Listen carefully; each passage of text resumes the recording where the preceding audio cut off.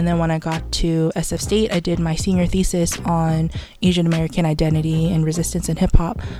So basically forming a framework of how to discuss Asian American identity around the framework of hip hop as a vehicle for social justice. That was hip hop blogger Joy Ng. I'm Jeff, and this is Storied San Francisco.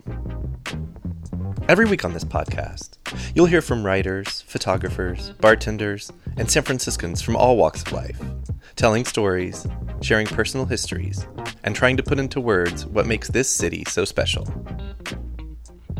Welcome to episode 32, part 2.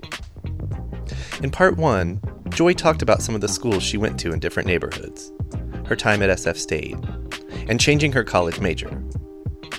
In this podcast, Joy discusses various aspects of her critical work involving hip-hop, including using the art form as a vehicle for social justice and resistance. Here's Joy. It started when I was a kid. So when I was way younger in high school, I met a crew of b-boys in my high school who used to practice in the hallways. I thought it was the coolest thing. They taught me, how to do graffiti and draw still. So through that and like dance, I also tried to be a girl for like a few months, and it's really hard, so I kind of gave up. But I've always admired what they do and I always supported them at like events and stuff like that. So over the years, I was just a really enthusiastic spectator of the b-boy world. And then that also led to listening to more and more hip-hop as well. So I listened to like Talib Kweli and Common and Queen Latifah, Missy Elliott, especially Missy Elliott growing up. And then like groups like TLC. So being heavily inspired by them during the 90s and 2000s, and, being around like the b-boy crews. It was just something that was really memorable to me because they were also another, safe space. It was like an activity to do and partake in. And then when I got to SF State, I did my senior thesis on Asian American identity and resistance in hip hop. So basically forming a framework of how to discuss Asian American identity around the framework of hip hop as a vehicle for social justice, and how Asian Americans fit within that, and how our artists, much like Ruby Ibarra, can use music as a way to spread messages about community, social justice, and bring awareness to different things that are happening. Do you see some hip hop artists here actively taking part in a resistance, and like in as many words, like being? Let me take a stab at that. That's a very loaded question.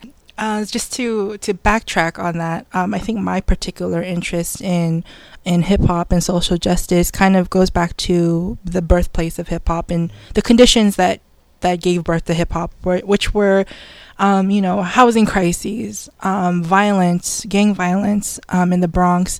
And when, we put together a side-by-side timeline of, those conditions that gave way to hip-hop and conditions on the West Coast at the same time that we're fighting for the I Hotel on the West Coast in the 70s was the same time that the Bronx was burning. And those were kind of like the beginnings of addressing issues in the Bronx of, housing and violence and all those things, and how groups use music and dance to come together and to stop the violence and to bring peace to communities. So I think that's where my focus is, on the crux of, where struggle kind of gives way to a bigger than all of us kind of thing, like a unified, a more of a unified way of seeing things, building community, and something community, that people can relate to. Yeah, definitely. I've always understood hip-hop as building something out of nothing. Like, even when you have nothing, you're able to create something out of it, a song, dance, whatever. And I think that's why it's always been so powerful to me. So also with sampling too being such a big part of it, that's kind of taking what's already there. Yeah, definitely. And adding, recreating layers. Yes, definitely. To jump to the next part of your question, which is which I don't even remember now. Artists that I cover or that I work with in San Francisco, I have a very particular niche of wanting to, or examining artists that bring to the table a certain conversation about their ethnicity or about Asian American experiences, and also have some kind of connection to the community. So my research in particular really focuses on the impact that an Asian American artist can have on community, and that is basically a mix of all these particular ingredients. And so for artists in San Francisco who are doing this work, there are plenty. There's OGs like Equipto who are very loud and outspoken about police brutality and protecting Black and brown youth.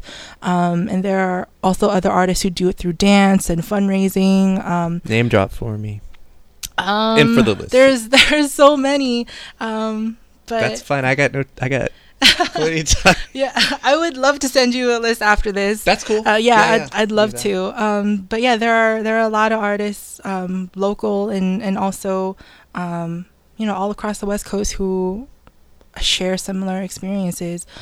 So I think that also having shared experiences in the Asian American experience, whether that's your ethnic experience or experience with police brutality or other those things like that, as Asian Americans, as people of color, I think there's a certain baseline to our similarities, and I think that's what hits the hardest when it comes to hip hop, and that's where we find our connection, is that there is a certain shared language of struggle and creating something out of nothing.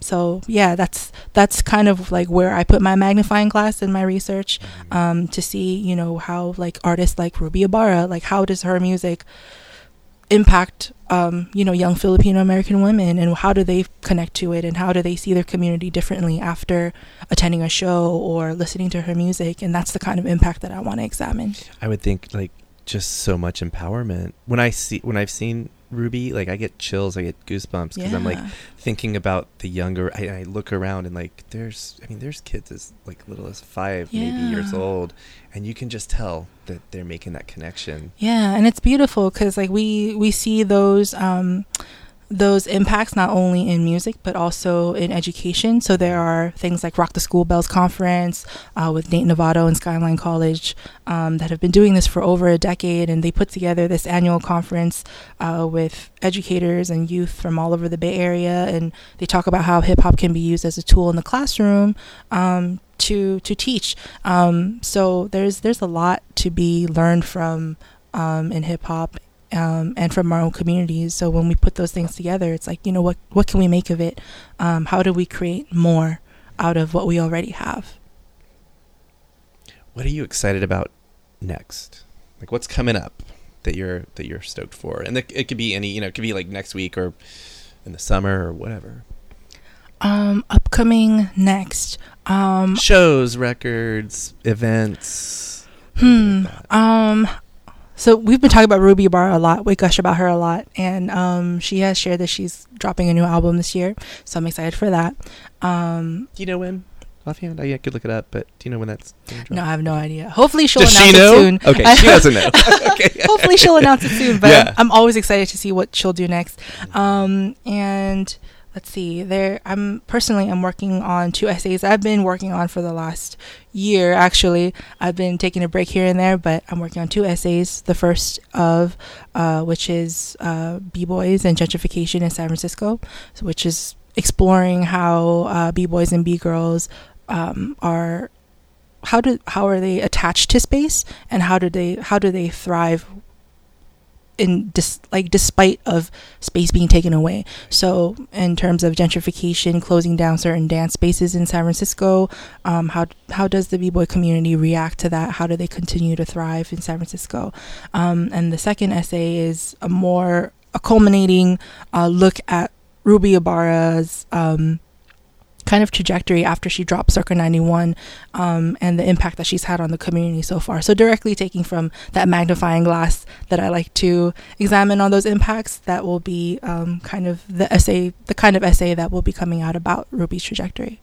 Before we wrap, anything obvious that I missed, or anything you want to talk about?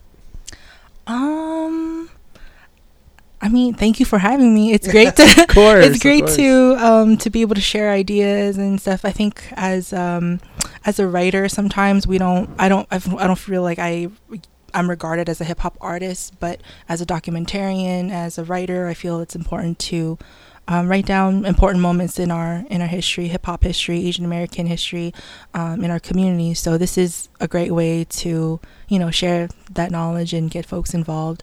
But yeah, if people want to work with me, I'm more than open to it.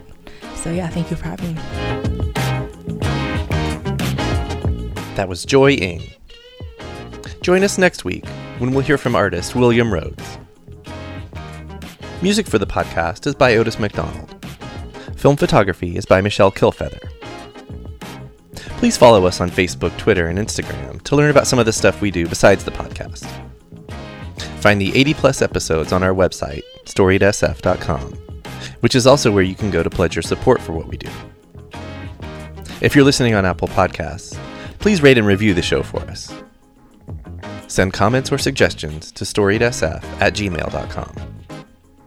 Thanks for listening.